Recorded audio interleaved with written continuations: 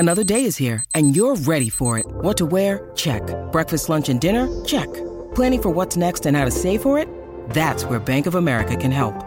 For your financial to-dos, Bank of America has experts ready to help get you closer to your goals.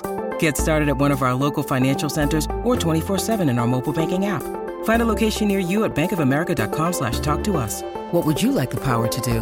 Mobile banking requires downloading the app and is only available for select devices. Message and data rates may apply. Bank of America N.A., member FDIC. When you need mealtime inspiration, it's worth shopping Kroger, where you'll find over 30,000 mouth-watering choices that excite your inner foodie. And no matter what tasty choice you make, you'll enjoy our everyday low prices, plus extra ways to save, like digital coupons worth over $600 each week. You can also save up to $1 off per gallon at the pump with fuel points. More savings and more inspiring flavors make shopping Kroger worth it every time. Kroger, fresh for everyone. Fuel restrictions apply. Hello, everybody. This is Marshall Poe. I'm the editor of the New Books Network. NBN listeners like to read books and buy them. So we thought we'd tell you that right now, our friends at Princeton University Press are having a remarkable site-wide sale. You can get 50% off books, including ebooks and audiobooks, with the code 50, F-I-F-T-Y, at checkout until May 31. You can save some real money on Princeton University Press books. I encourage you to go there and check it out. Welcome to the New Books Network. Hello, everybody, and welcome back to New Books and Science, a podcast channel on the New Books Network. I'm Galina Limarenko, doctoral candidate in neuroscience with a focus on biochemistry and molecular biology of neurodegenerative diseases at the EPFL in Switzerland, the host of the channel. Today we'll be talking to Jenny Smith about her new book, Overloaded: How Every Aspect of Your Life is Influenced by Your Brain Chemicals. This mind-bending, eye-opening book provides readers with an enjoyable route through the remarkable world of neurotransmitters, the chemicals inside each of us that touch every aspect of our lives. Author Jenny Smith gets to the bottom of exactly what these tiny molecules do. Well, Jenny, welcome to the show. Hi, thanks so much for having me. So, as we have witnessed the unprecedented times of recent global pandemic, I was wondering if you could start by telling us how has it influenced you and your work, and maybe some main takeaways that you have gathered from this experience. Yeah, so in terms of writing the book, it wasn't a huge impact on that because that was something that I do from home anyway. But then the book promotion has been completely different to what I expected. So I was sort of tentatively booked in to have a book launch event at the RI in London, and I was planning on going to a bunch of festivals and doing book talks and things. And some of them were moved online. So I did do an online launch event for the RI, but some of them haven't been able to move online. And online events are great in many ways, but it's also not quite the same as being able to really kind of, invite all your friends to the launch of your first book and feel like you're really celebrating it. So that was a bit strange. I also, as well as the writing and stuff that I do for grown-ups, I do a lot of shows and workshops at schools and at family events for young people to help them understand their brains as well with my organisation Braintastic Science. So at the beginning of the pandemic, we had to convert as many of our shows as possible to work remotely, to work online. And they are very interactive. We have lots of demos where we get kids up on stage, get them, doing things with bits of kit and trying out different illusions and pretending to be neurons and all sorts of things. So it was quite a job to kind of convert as much of that as possible to work remotely and online. And even now, some events are starting to go back to normal, but others are doing kind of hybrid things. So it feels like almost every event we have to kind of work out from scratch how to do things for the best. But it's been quite interesting. And I think there have definitely been some benefits to events moving online in terms of accessibility. Obviously, you do need to have access to the internet, but it means that wherever people are in the world, they are able to go to these events. And I think for people with disabilities or who are carers or perhaps don't have the time or money to travel to science festivals and things, I think it has made them in some ways more accessible. So I do hope we're able to keep some of that positive thing that has come out of this pandemic. So you've mentioned that you work with brains. So can you tell us a little bit more about yourself? Yeah, okay. So I've always been interested in science. I was one of those kids who was always asking questions, always wanting to know how things worked and why things did whatever they did. And I was very lucky that I had parents who encouraged that and who tried to answer the questions when they could and helped me find out the answers when they didn't know them. So I think I knew quite early that I wanted to do something in science. But I actually didn't discover neuroscience and psychology really until I went to university.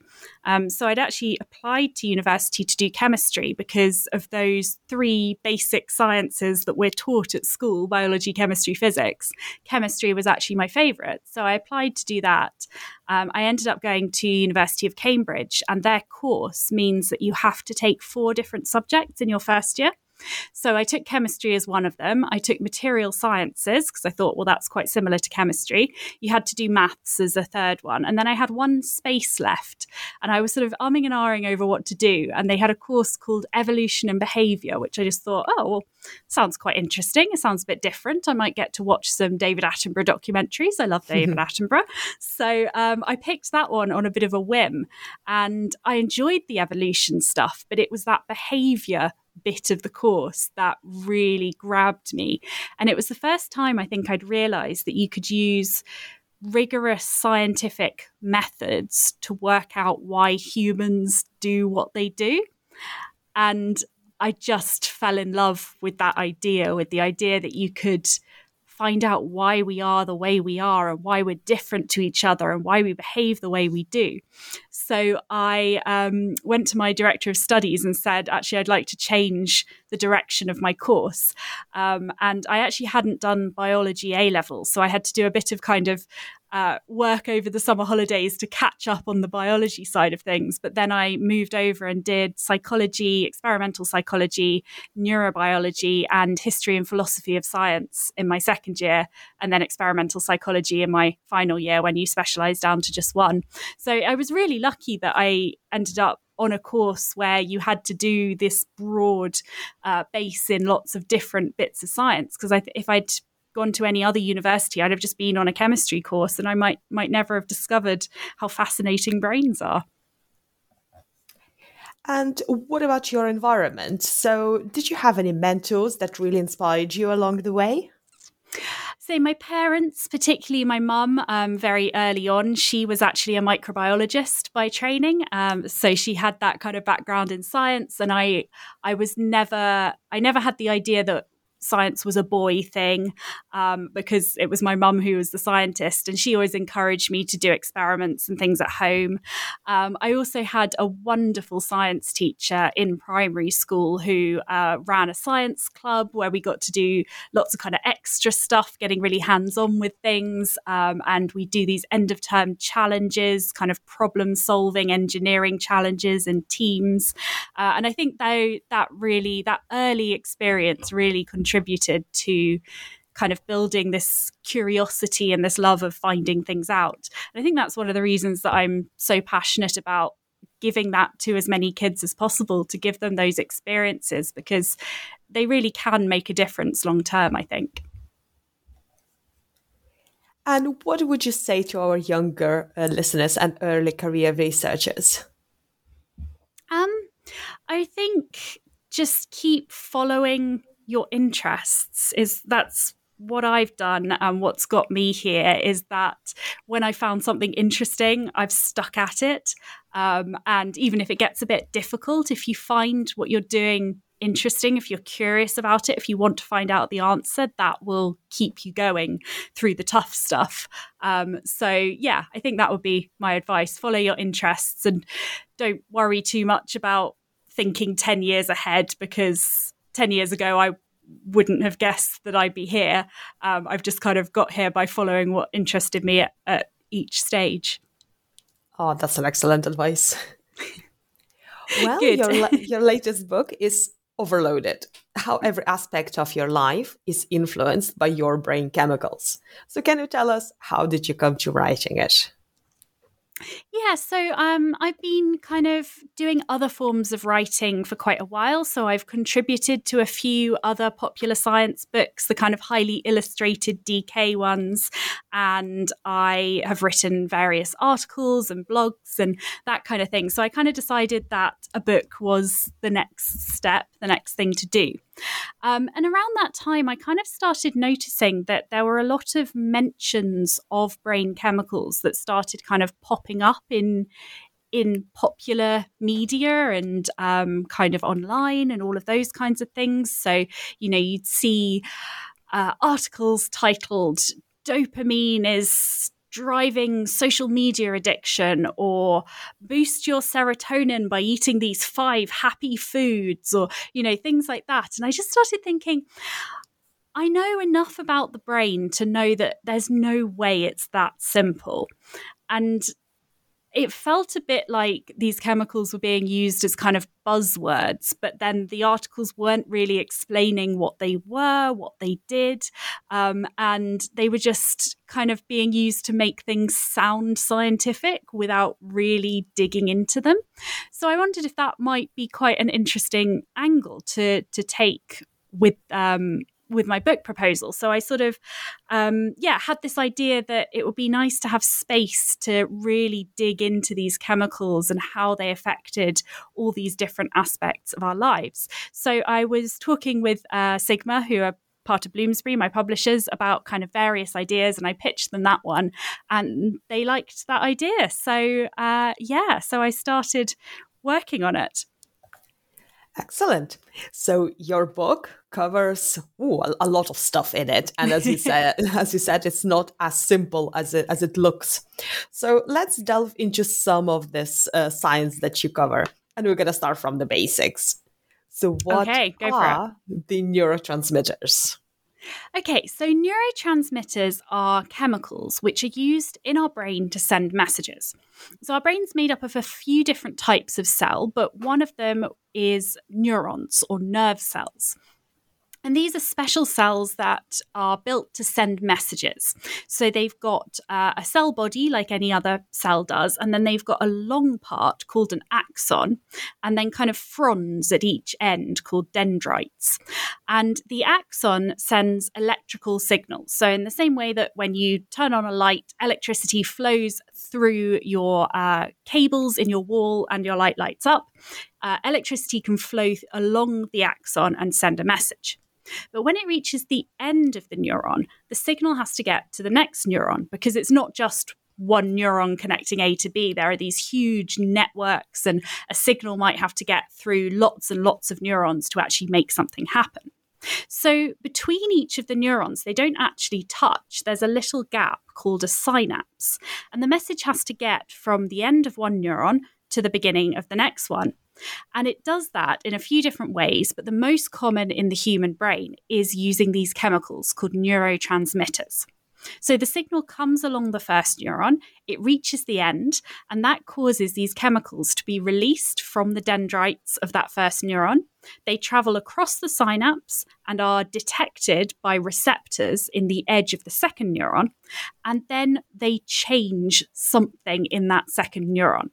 So the most common thing that can happen is that they trigger the second neuron to fire, to send its electrical signal. So signal goes along the first neuron, releases chemicals, second neuron detects those chemicals, send its electrical signal, and the message continues. And the chemical that does that in the brain is called glutamate, and that's what we call an excitatory neurotransmitter. It excites the second neuron and causes it to be more likely to send its message. There's also a chemical that does the opposite, and that's called GABA. So when the first neuron releases GABA, it makes the second neuron less likely to fire.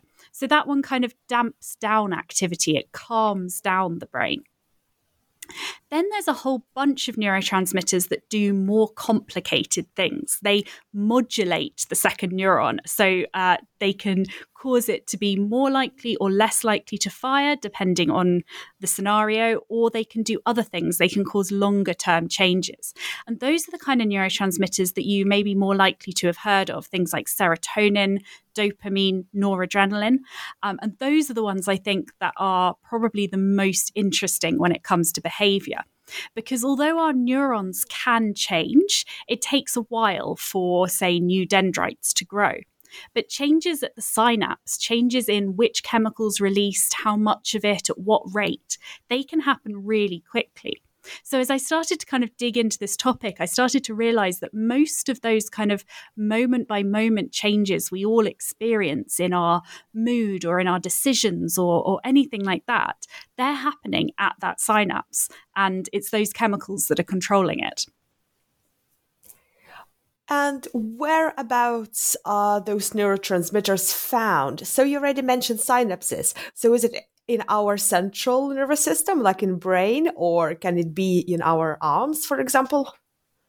Yeah, so I mostly focus on the neurotransmitters in the brain, but our nerves in our bodies do use neurotransmitters as well. And particularly in the pain chapter, I talk a little bit more about what we call the peripheral nervous system, the bit that goes out to the rest of the body, because obviously that's really important when it comes to pain.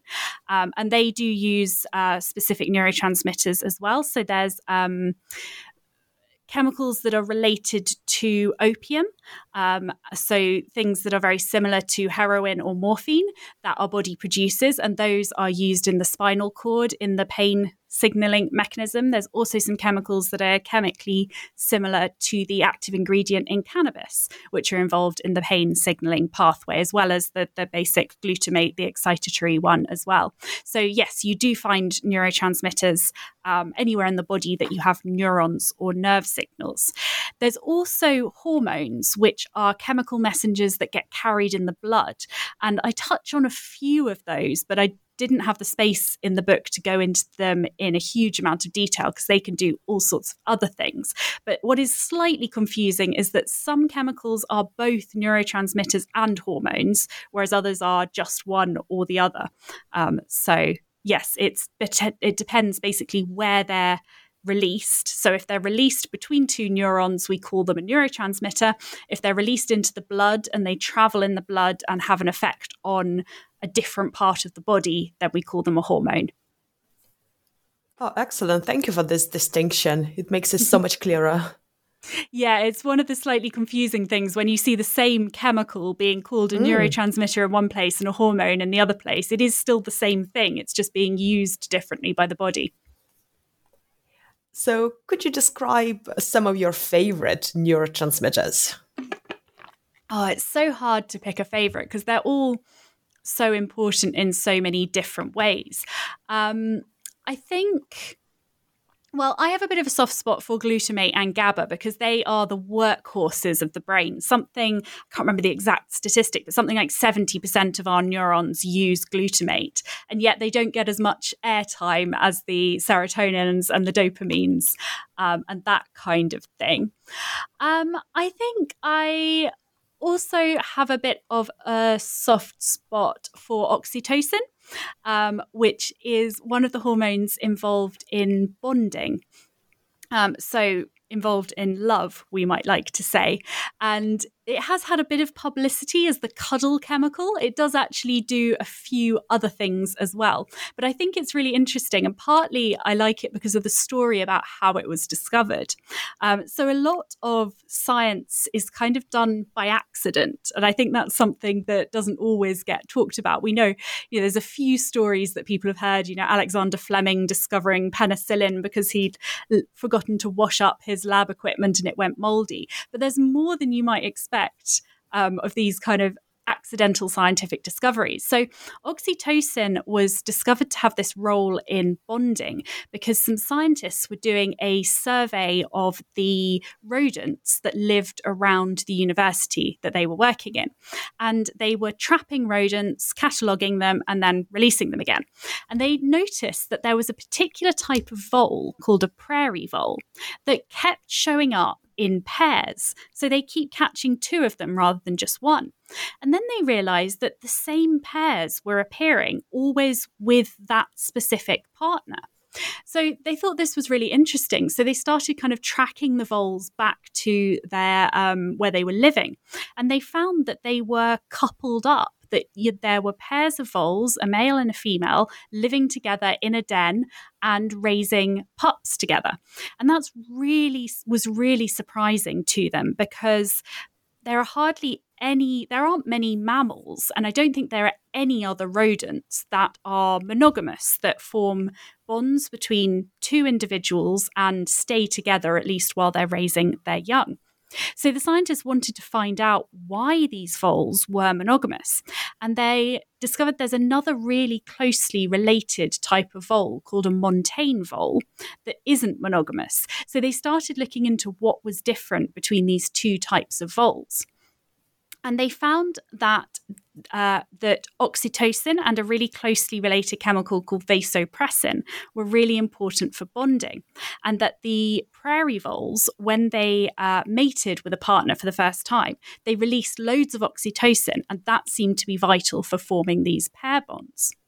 So what they did next, which seems like the kind of logical next step, was they took some oxytocin and they gave it to the montane voles, the ones that aren't monogamous, thinking that they could maybe turn them monogamous. But it didn't work. And they didn't know for a while why that was, until they discovered that montane voles don't have receptors for oxytocin in what's known as the reward circuits of the brain. Whereas prairie voles do. So when you give a prairie vole a burst of oxytocin, which they get through mating, they learn to associate that rewarding feeling with their partner, and that drives them to want to spend more time with their partner. So a prairie vole will choose to spend time with its partner rather than a random other vole. Whereas montane voles, because they don't have those receptors, even if you give them the chemical, it doesn't have that same effect, which I think is fascinating. So it's not just about the chemicals we have in our brains, it's also about the receptors and where they are in our brains. This is brilliant. And you have to use all of these different techniques to actually find it out, isn't it? Both behavioral and then laboratory techniques. Yes. And then, of course, the next question is, well, that's great. We know this about voles. Is it true when it comes to humans? So humans are... Most of us are monogamous. Whether that is imposed by society or evolution is really hard to pick apart. But scientists have found that there is a gene that codes for making more of these oxytocin vasopressin receptors, and a gene variant that codes for making less of them. And that men who have less of the receptors seem to be less satisfied in their relationships and more likely to get divorced or have relationships fail.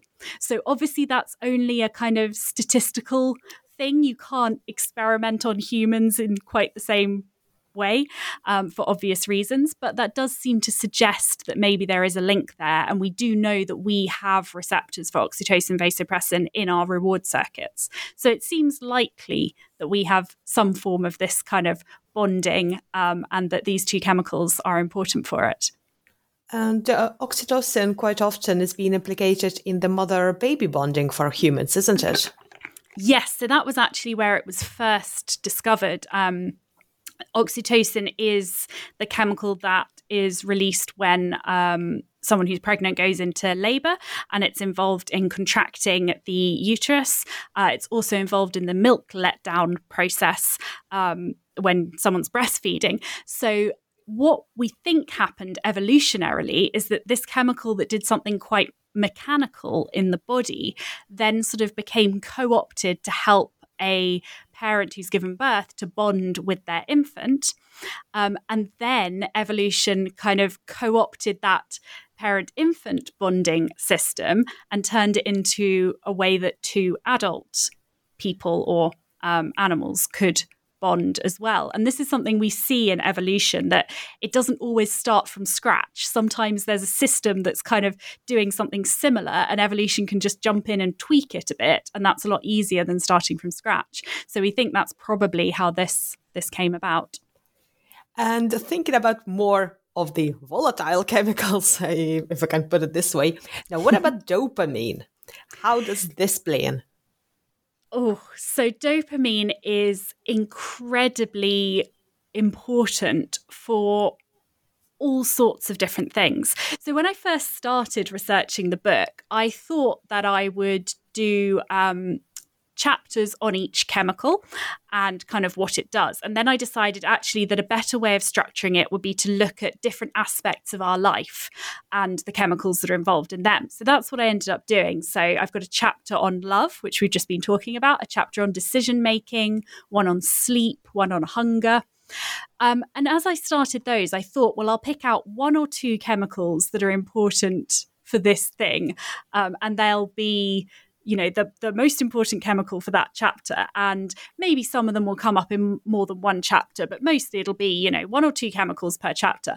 And by the end of it, there's sort of maybe 10 chemicals in most of the chapters. And dopamine is in quite a lot of them. Not quite all of them, but almost all of them, I would say. So it's involved in so many different processes. It's involved in decision making, it's involved in sleep, it's involved in mood. Motivation is probably the most important when we come to dopamine. But this idea that dopamine just does one thing and that it's addictive, or your pleasure chemical that's released when you do something your brain thinks is good and that's driving addiction, is such an oversimplification. For some reason, that seems to be the message that's put out there in the media, that, for example, this it's talked about with social media a lot. When you get a like, that causes your dopamine to spike, and that's making you addicted to getting likes.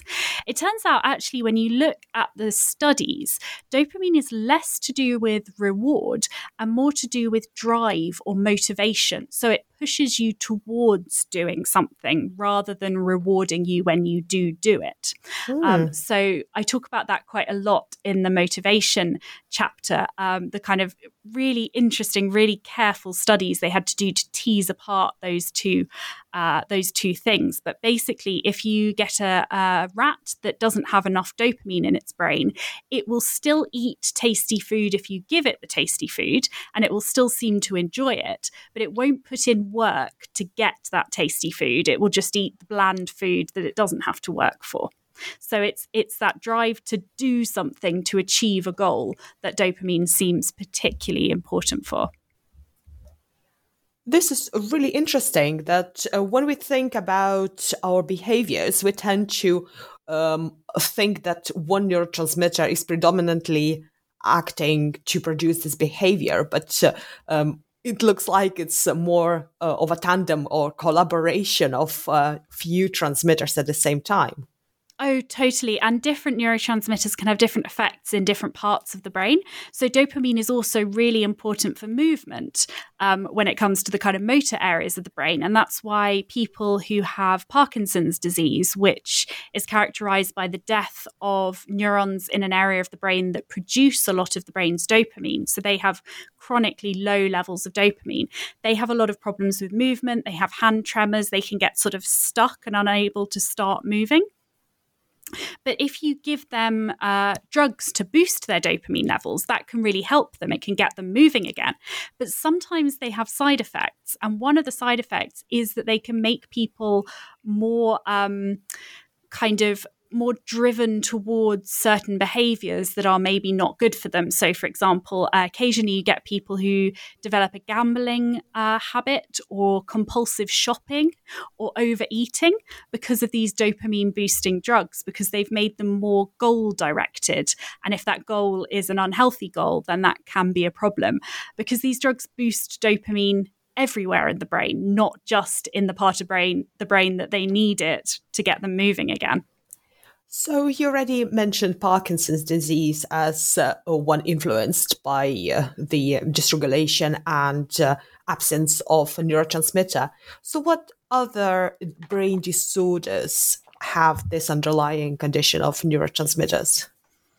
Yeah, so Parkinson's is one of the kind of clearest. We know exactly what's going on. We know which neurotransmitter is missing, and we know that we can replace it, albeit with side effects. a lot of other brain conditions probably are linked to levels of neurotransmitters, but not in quite such a simple way. So, for example, there's this belief that depression is caused by low serotonin levels, which actually has very little direct evidence to back it up. The reason people think that is because antidepressant drugs, some of them, boost the levels of serotonin available in the brain. So SSRIs, selective serotonin reuptake inhibitors, they block the cellular machinery that normally kind of sucks extra serotonin out of the synapse. So when it's released by that first neuron, it travels across and gets detected by the second neuron, but any kind of extra that's swilling around in there normally gets hoovered up by that first neuron where it can be reused. So SSRIs block that hoover. So the serotonin ends up kind of sitting around in the synapse for longer, and it's more likely to bind to the second neuron and cause knock-on effects. So the logic goes that if someone is depressed and then you give them a drug that increases the level of serotonin available, that makes them feel better, then that must mean that they had low serotonin to begin with. But that's not necessarily true. So if you had a headache and you took a paracetamol and your headache got better, that doesn't mean that your headache was caused by a lack of paracetamol. It might be doing something that has an impact without that being the actual reason. And there have been some studies that have tried to look at exactly what's going on in the brain that means SSRIs have this antidepressant effect, but we don't actually know how they have their benefit. And the other interesting piece of the puzzle is, well, there's two kind of points that don't make sense if it's just a case of low serotonin. One is that SSRIs don't work on everyone. I think it's about a third of people don't respond to SSRIs, whereas they have the blocking effect in everyone. So why, if it's low serotonin and we've boosted their serotonin, why do so many people not feel better when they've taken SSRIs? The other thing is that they take about 6 weeks to start working, whereas they block the receptors, the reuptake inhibitors, whereas they block the reuptake basically straight away. So if it were a case of low serotonin, you'd think that people would start to feel better immediately. So why do they take so long to start working? And scientists are still trying to figure out why that is. There's a few different reasons. There's a few ideas that I go into in the book about how it might be having knock-on effects on other receptors kind of further down the line, or changing the growth of new neurons, or possibly having more of a psychological effect, that the increase in serotonin changes the way you process information, but that takes a while to actually make you feel better. But basically, we don't know how these drugs work, despite them being so commonly used, and despite the fact that they do work. So it's definitely not as simple as just boosting serotonin will make you happy. So it looks like that we need to look into the mechanisms of the action a little bit closer, isn't it? Yeah, definitely. And there is lots of research going on in this area. But again, it's quite difficult research to do, particularly in humans, because we can't just kind of look inside someone's brain and see what's happening when they're taking SSRIs. It's not that simple. So you have to think of different ways to do these bits of research. But there is some really interesting research going on. So one of the pieces that I talk about in the book was by Catherine Harmer at Oxford University. And she's been using brain scans and eye tracking to look at how people's behavior changes after they take SSRI drugs. And she's finding that it almost immediately starts changing the way people process information. So we know that people who are experiencing depression tend to spend more time focusing on negative things in the environment and less time focusing on positive compared to people who aren't experiencing depression. So they will spend more time looking at sad faces if presented with a range of facial expressions. They'll be more likely to remember negative words rather than positive words when asked to remember a list of words. So she was looking at how that kind of behavior changed. And she found that after they were given a dose, just a single dose of SSRI, some of her participants started showing behaviors more like people who don't have depression, even though they were still feeling depressed at that time. And those were the people who 6 weeks later would go on to start feeling better. The people who weren't going to respond to that SSRI, who'd still feel depressed after 6 weeks, didn't show this change in behavior after one dose. So that's really exciting, because at the moment, if you go to the doctor and get diagnosed with depression, they will give you a drug to try. You will have to wait 6 weeks to see if it works. And if it doesn't, you'll get a second drug to try. And then you wait another 6 weeks and see if it works. And then you get a third one to try. So if you don't respond to the first few, it can be a really long time before you're on something that's effective for you. But if we could give people a brain scan or give them a test of whether this way they're processing the world has changed after their first dose, and we could find out whether they're going to respond or not, we could get them onto a new drug within a few days. And that would cut down that wait time dramatically, and I think would really, really benefit patients.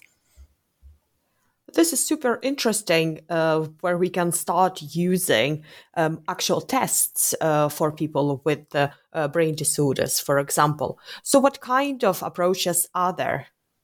Yeah, see, that's the problem. It's really difficult to. So you can test the levels of neurotransmitters in, say, the spinal fluid, but that requires a spinal tap, which is a painful and invasive procedure. And we don't actually know how the levels of, say, metabolites, so broken down bits of neurotransmitters in the spinal cord, how that links to levels in the brain. So pretty much everything we know about neurotransmitters in the brain has come from indirect methods. So if we give someone a drug that we know increases dopamine, how does that change their behavior? Or it comes from animal studies where you can look a bit closer, or you can look at receptors if you look at post-mortem brains, for example. But it's really, really difficult to study levels of neurotransmitters in the brain of a living person, which is one of the big problems with these studies and why there is so much work still to be done. Oh yeah, there's a lot of work, isn't it? Definitely, yeah. I think I knew that this was going to be a complicated topic, but I was really surprised when I started researching it how much there is that we still don't understand about the systems that make up our brain. And I'd be reading papers and I'd find 2 papers that gave completely opposing views of what a chemical did. And then you kind of boil it down. And one of them was looking at one type of receptor in a tiny part of the brain. Another one was looking at a different receptor in a part just across from that first part. And they're getting completely opposite results. So it's a really complicated system. And we're basically only just scratching the surface of it. So have you come across successful therapies that are targeting the neurotransmitters? Well, I mean, despite the fact that we don't know how they work, SSRIs work really well in a good proportion of people with depression. They were discovered by accident and we don't know how, but they do seem to work. So yeah, everything that I say about how much more there is to learn about these mechanisms, that doesn't mean that the drugs we have aren't good, if that makes sense. I think there's a lot of room in the future for perhaps more targeted drugs. It's really difficult to target drugs to different parts of the brain, but it's something that I think will start to come out, maybe not in the next 10 years, but maybe in the next 50 years as research improves. We'll find ways to deliver drugs just to the area perhaps where they're needed. And I think that would be an absolute game changer when it comes to treating brain disorders, because a lot of the reasons we get side effects from drugs is because they affect the whole brain, because we have to give them in the blood. They have to travel through what's called the blood-brain barrier, which is a kind of membrane that stops various things getting into the fluid that feeds the brain. And actually, even getting drugs across that is quite difficult because it blocks quite a lot of molecules. But then they go everywhere in the brain.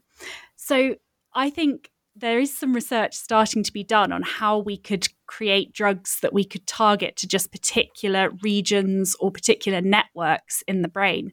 And I think that would be really exciting and might be a big game changer, but it's a bit of a way away. A bit more research is needed before we can do that.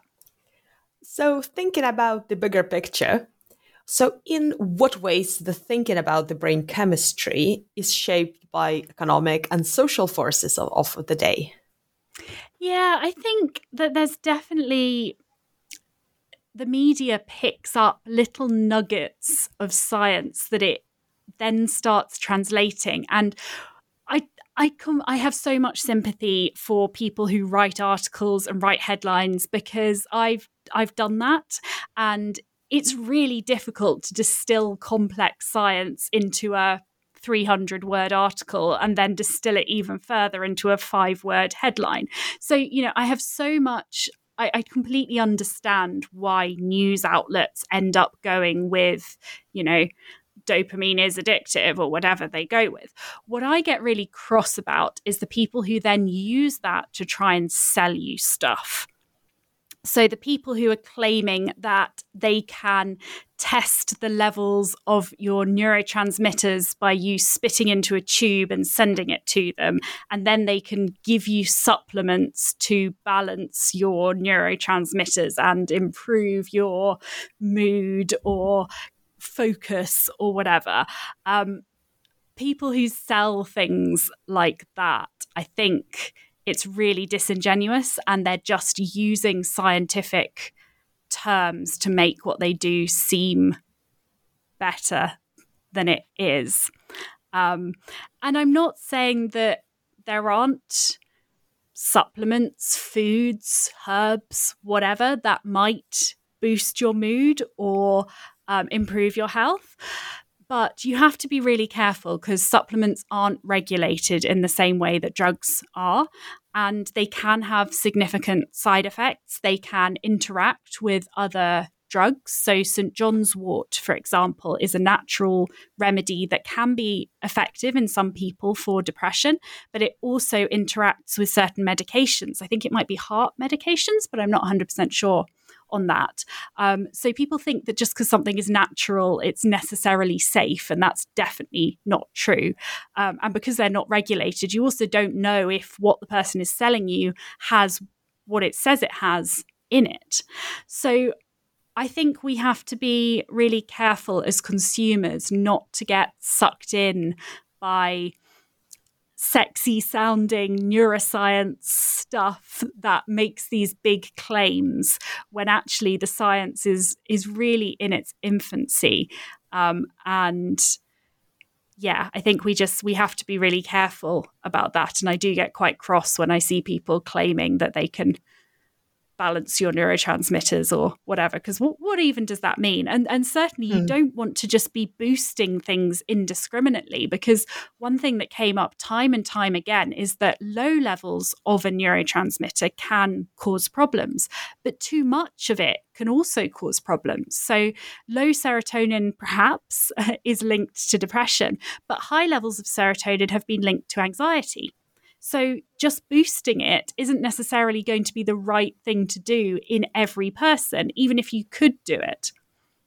So we need to be really careful. And I think as another hope in the future, alongside targeted medicine, is more personalized medicine, where we would maybe there'd be a way to detect whether we are low or high in something. I don't know how that would be at the moment, but certainly this idea that we're all different and we all need different types of treatment. Perhaps, say, for depression, it may be that there are different underlying causes in different people. So maybe some people are low in serotonin, but maybe others have high levels of inflammation in the body and that's causing their depression, or maybe there's another factor that's involved. So I think the more we understand about these conditions, the more we'll be able to personalize and target treatments. And that presumably will have quite big implications for the public health as well, if we can really narrow down specific diseases to specific disbalance, perhaps, of neurotransmitters. Yeah, I hope so. I do think that we're starting to kind of realize that it's not one size fits all, particularly when it comes to the brain. Each of our brains is different at birth. We've all got slightly different DNA that builds slightly different brains, but our brains are also changing throughout our lives in a way that our other organs don't. So your experiences throughout your life shape your brain and change it. So even two identical twins who have grown up in the same environment, their brains will still be slightly different because they'll have had slightly different experiences. And I think that's why for a lot of mental health conditions in particular, we need sort of two-pronged attack. We need the drug treatments are often very effective, but they're often work best when they're paired with, say, cognitive behavioral therapy that comes at it from the other angle and that teaches you to think in a different way or to respond in a different way to your environment, and coming at the brain kind of from both angles, bottom up and top down, as we tend to say in neuroscience, can be the most effective thing to do at the moment. And I think that personalization is going to be increasingly important going forwards. So what discoveries along your journey to writing Overloaded surprised you the most? Oh gosh, there were so many. I really liked the pain chapter. I found really interesting because I didn't know a huge amount about the biology sort of the body from the neck down, if that makes sense. I knew about the brain, but the rest of the body I didn't know as much about. So it was really interesting learning about the fact that we have a system that carries pain signals from our skin or our organs to our brain, obviously. But there's also a system going in the opposite direction that allows the brain to block incoming pain signals. And that's why you can get feats where, for example, a soldier walks for hours on a broken leg because they had to get away from danger, or a parent lifts a car off their child to save them. Because when you're under extreme stress, your brain activates this descending pathway, which releases chemicals into your spinal cord that block the pain signals from coming back up. So you literally don't feel the pain of that broken leg until you've reached safety, because the brain has said, no, getting out of this situation is more important than protecting the ankle. So there are scientists who are now looking at ways of activating this descending pathway to treat pain. And you can do that by putting the chemicals in it. So rather than relying on the brain to release chemicals in the spinal cord, you can inject chemicals there, which, not great for just a little headache, but for people who experience chronic pain might be quite a good treatment, better perhaps than giving them pills that then go through their bloodstream and cause lots of side effects. You can also activate it by stimulating the area of the brain that is in control of it. So it's an area called the periaqueductal gray, or PAG. And if you put electrical stimulation into that part of the brain, you can activate the descending pathway and block incoming pain signals. If the pain is less dramatic than that and you don't want to inject things into your spine or stimulate your brain, it turns out you can also activate it by swearing. So in a more minor way, but if you ever stub your toe and then swear, that might actually be reducing the amount of pain that you're feeling. So there's a researcher called Richard Stevens who's done work on this, and he can't go around getting people to stub their toe because that wouldn't be ethical. So what he does is he asks them to put their hands in iced water and see how long they can keep them there. And that's uncomfortable, but after a while it becomes quite painful. So he did a study where he had people put their hands in iced water, and in one scenario they had to shout whatever swear word they would normally use when they hurt themselves. And in another scenario, he asked them for a word that you'd use to describe a table. And then they had to just say that word over and over again while they had their hand in the iced water. So one scenario, they're swearing. The other one, they're saying a word that describes a table. And he found that they could keep their hand in the iced water for longer in the condition where they were swearing than when they were saying another word. And it didn't work when he made up words that sounded a bit like swear words. So it wasn't just something to do with swear words having particular sounds to them. They had to be a word that is a bit naughty, that makes you feel like you shouldn't really be doing it. Because what he thinks is that doing something you shouldn't activates this stress system slightly, kicking in this descending pathway and blocking those pain signals a little bit. Oh boy, now I know what to do when I stub my toe. Yep, exactly. As long as you're not on the radio. That's true. So what is your favorite myth or wives' tale about a neurotransmitter? Ooh, well, so we've already covered the serotonin makes you happy and the dopamine is addictive one. What about cortisol? Does it always make you happy, or? So cortisol is often known as the stress hormone, because it's released in your body, because it is released when we experience long-term stress. I guess there is a sort of protective effect of cortisol, which maybe goes against that idea. It is released in response to stress, but it isn't necessarily always a bad thing. So in the short term, it does lots of things to your body that will help you deal with that stress. It's the same with adrenaline.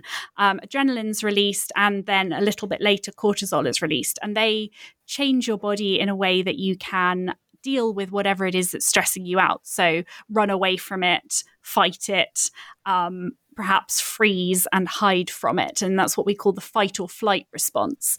Cortisol has a slightly more prolonged effect than adrenaline.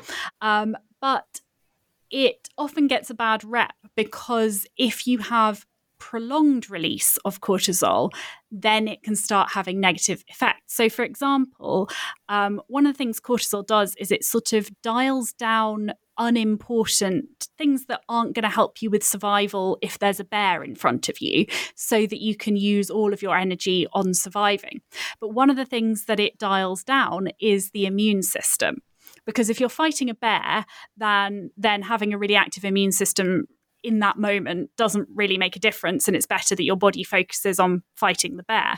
But that means that if you have prolonged release of cortisol over weeks or months, it can weaken your immune system, and you can become more susceptible to colds and other viruses, which particularly at the moment is not ideal, considering lots of us are quite stressed about the fact that there's a pandemic, and then being stressed about the pandemic might actually make us more susceptible to the virus, is a kind of rather horrendous irony.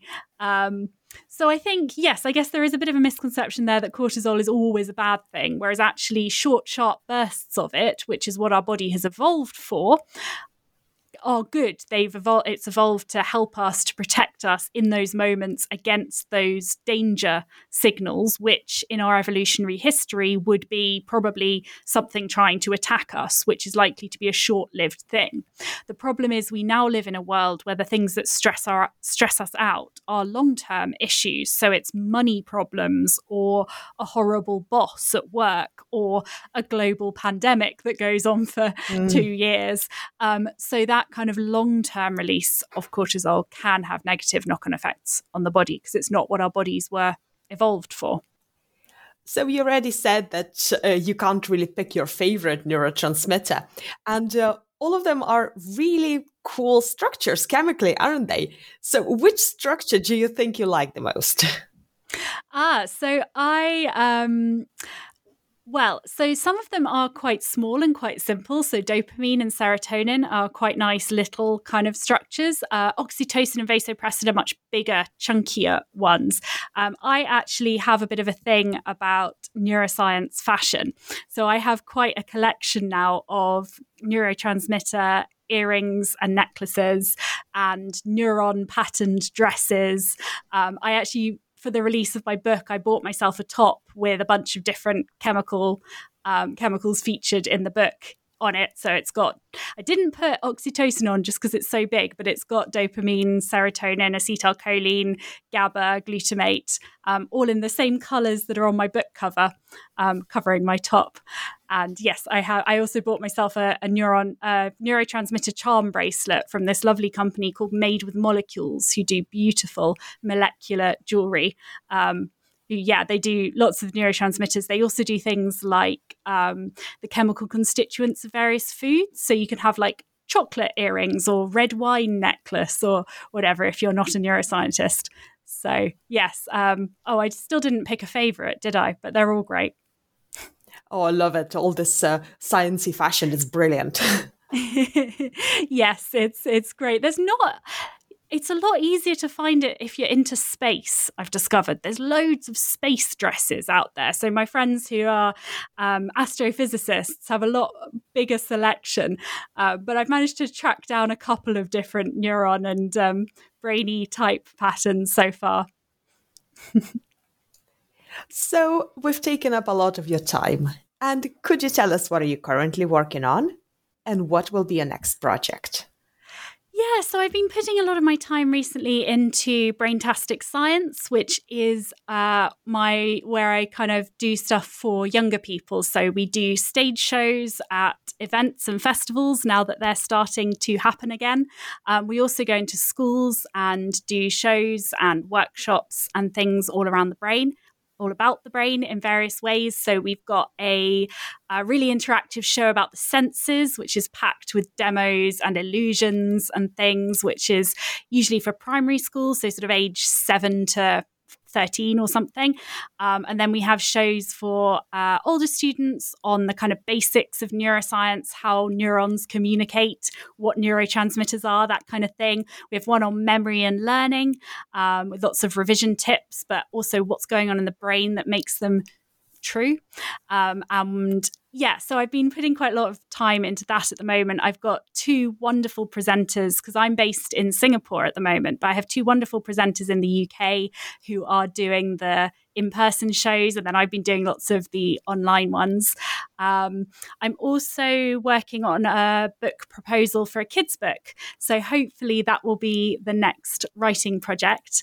And the other thing that I'm spending a bit more of my time at the moment doing is training other scientists in how to find the stories in their research and communicate what they do better, because I love talking to the public about neuroscience, about the brain, about psychology. But I think that if we can get more scientists confident in talking about what they do in a way that everyone can understand, I think that's going to be of a huge benefit. So I do some training courses. I go into universities and institutions, and it's all about storytelling and finding the stories within your research. So I help them work through what they do and where they might find a story in it and how they can tell that with confidence. And I've also recently converted it into an Udemy course online. So I realized that I wasn't reaching as many scientists as I wanted to, because not everyone has an institution that brings in trainers. So it's now up as an Udemy course so that anyone who wants to learn about storytelling and communicating their science can just find it online. And for a small charge can do it's pre-recorded lectures and activities, and I log on and give feedback and things, but it's all do it in your own time. So those are kind of my main projects at the moment. Oh, that sounds super exciting. And where can our listeners find more information about your work and also your book? So the stuff that I do for grown-ups, so Overloaded and the training and my other kind of writing, and I do some TV presenting, that kind of thing, is all on my personal website, which is ginnysmithscience.com. And I'm at Ginny Smith Sci on Twitter and Instagram and all the socials. And then the stuff I do for young people is braintasticscience.com, like fantastic, but with brain at the beginning, or at Braintastic Sci. And Overloaded should be available in all the usual places. You'd find it online. Probably the easiest thing to do is just Google Overloaded Ginny Smith or search for it at your favourite retailer. There's also some signed copies available from the Cosmic Shambles Network, who I do a lot of work with, both live events, online events, and I have a blog on their website. So if you want one of the few signed copies, you can go to the Cosmic Shambles Network bookshop. And there's also signed copies from lots of other great science authors, which make great presents. Well, thank you so much for joining me today and for this stimulating discussion. You're welcome. Thank you so much for having me. It's been great chatting.